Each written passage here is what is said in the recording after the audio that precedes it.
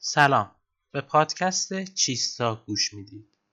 قسمت هشتم، بخش دوم حکومت ایلام. قبل از اینکه شروع بکنیم یه نکته بگم. توی قسمت قبل در مورد انشان صحبت کردیم. امروز به مقاله برخوردم که میگه احتمالاً دشت بیضا توی مرودشت، یعنی تقریبا میشه شمال شیراز، ممکنه اونجا انشان باشه. این شهر گم شده باستانی اونجا قرار داشته باشه. آقای دکتر عرفایی یه نظریه‌ای دارن که میگن که انشان که در نواحی دشت بیضا و مرودشت جای داشته، ویرانه‌های مرکز آن انشان در دره میلیان در نزدیکی‌های بیضا یافت شده است. شهر انشان یکی از شهرهای کهن ایران میباشد که برای نخستین بار در یکی از لوح‌های سارگین اکدی که یادتون باشه توی قسمت قبل در موردش صحبت کردیم از آن یاد شده و از آن زمان به بعد همواره نام این شهر در تاریخ آمده است. شاید علت آن که کوروش خود و نیاکان خویش را به نام شاهان انشان می‌خواند به سبب پرآوازه بودن نام انشان و عدم آشنایی مردم بین النهرین با نام پارس میباشد.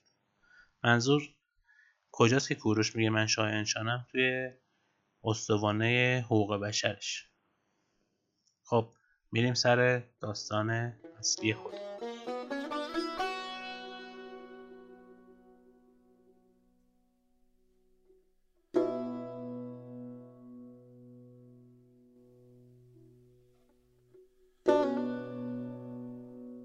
تا پیش از تشکیل حکومت و دولت ایلامی، اینها زندگی ایلی داشتن.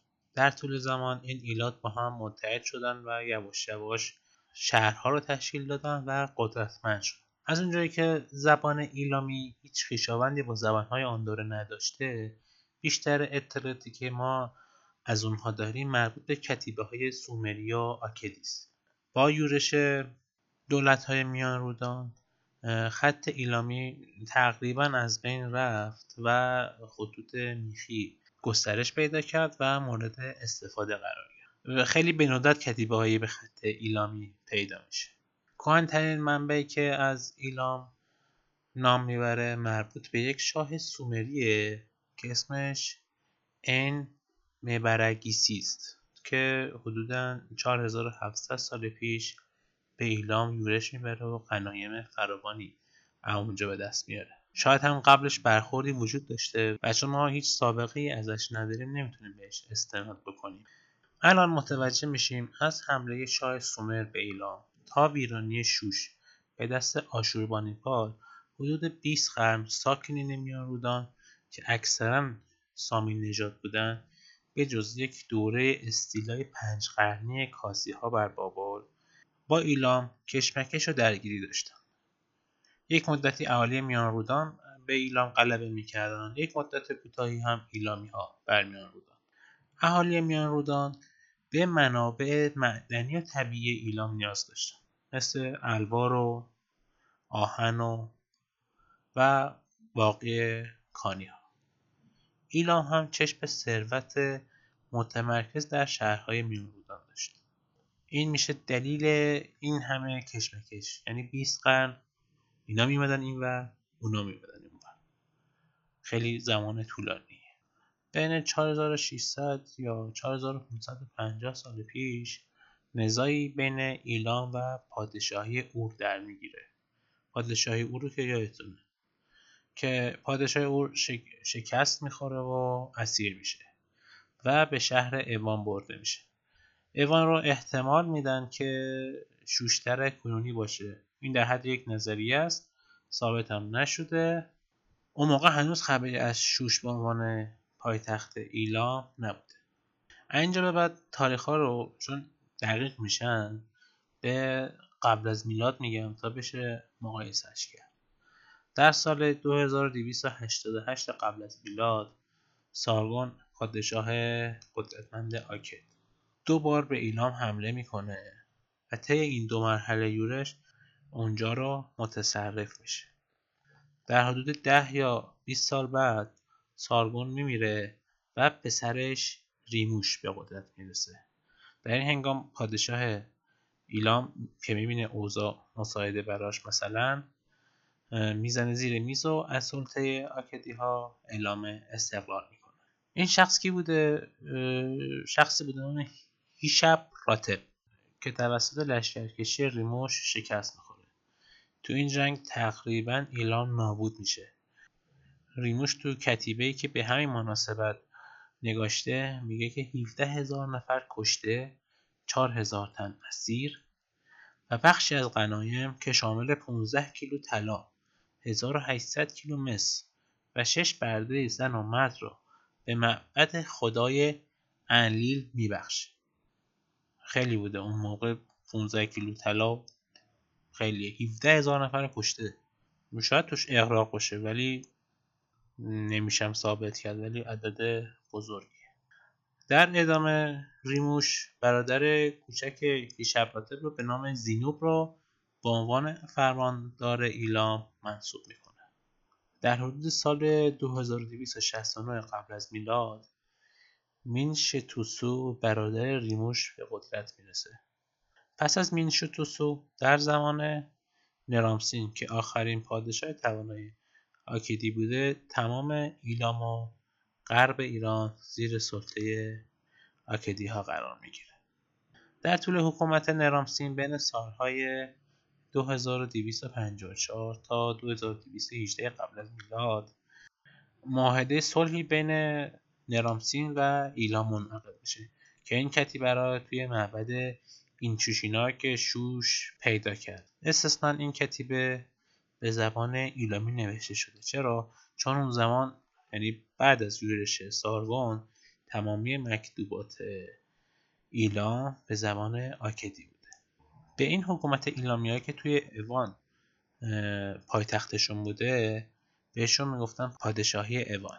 سرانجام پادشاهی اوان پس از یورش گوتی‌ها که اهالی زاگرس بودن از بین میرن. تا یک قرن بعد این گوتی‌ها که در سیماش ساکن بودن بر ایلام حکم می‌راندن. باستانشناسا احتمال میدن که منظور از سیماش همین ناحیه خرم‌آباد کنونیه. در سال 2112 قبل از میلاد، یعنی یک قرن بعد از حکومت سیماش ها، اورنمو پادشاه سومر به ایلام حمله میکنه و ایلام متصرف میشه.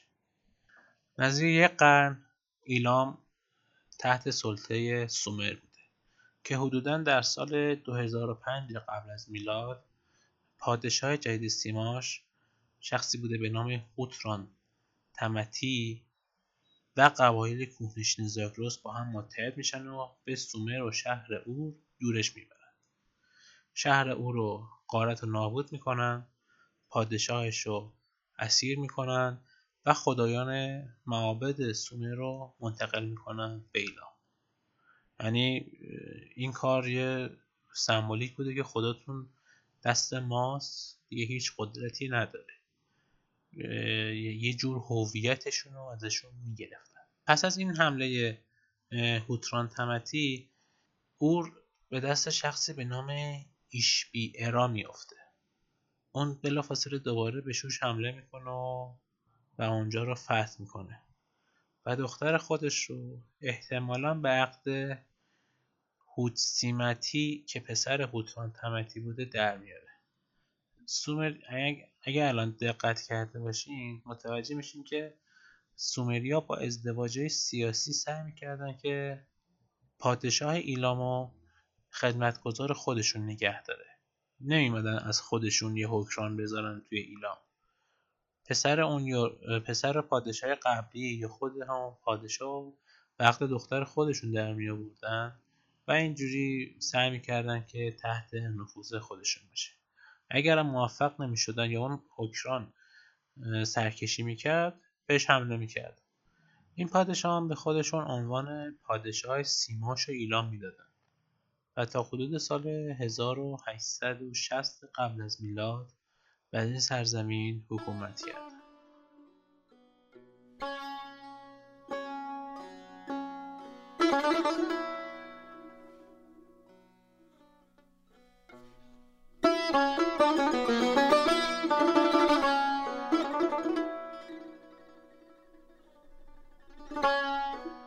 در سال 1850 قبل از میلاد سلسله سیماش به دست شخصی به نام اپرتی از بین میره و سلسله جدیدی به وجود میاد که به خودشون عنوان شاه انشان و شوش بده.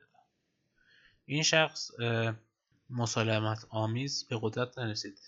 احتمال میدن که یک نظامی بوده، نظامی رد بالا که با زور و قدرت اومده اون سلسله سیماشا رو از بین برده و یک حکومت جدید به راه انداخته. در سال 1830 قبل از میلاد پسر ابرتی به نام شیلهه به قدرت میرسه که 30 سال حکومت میکنه.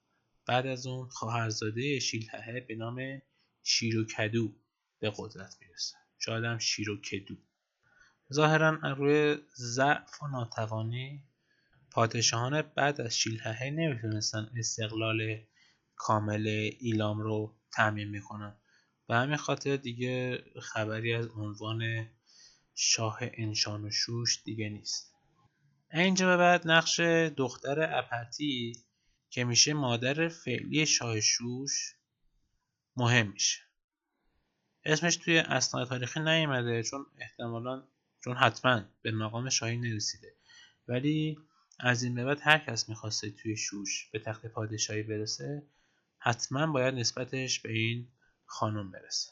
سیستم حکومتی توی شوش جالب بوده، یعنی همزمان 2 نفر بر شوش حکومت میکردن، یکی که شاه بوده که بر کل ایلام حکومت میکرده و یکی هم بوده به نام شاهزاده شوش که مسئول رسیدگی به امور این شهر بوده.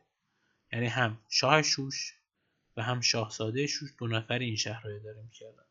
هیچ گزارش یا خبری از درگیری بین این 2 نفر در اداره شهر در دست نیست.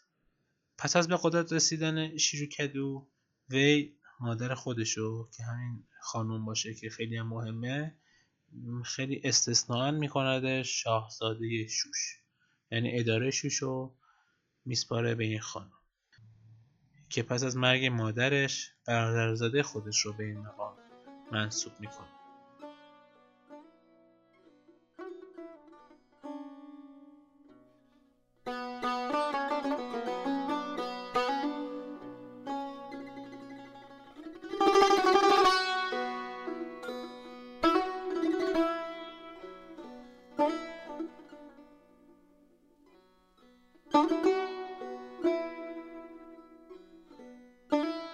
قسمت 8 پادکستم اینجا به پایان میرسه. امیدوارم مورد استفادهتون واقع شده باشه. من یک اشتباه بچگانه‌ای کردم تو این 8 قسمت. اینم این بود که منابع رو معرفی نکردم. این به بعد اون قسمت مربوطی که تموم شد، مثلا ایلام، بعد از 3-4 قسمتی که به پایان رسید، من اون کتابی که ازش استفاده کردم و نویسندش رو نام میبرم که مشخص بشه اینا رو از خودم در نمیارم. ممنونم ازتون که این پادکست رو پخش میکنید تا شنونده هاش بیشتر بشن. ممنونم که همراه هم بودید. تا قسمت بعدی، خدایتان نگهدار.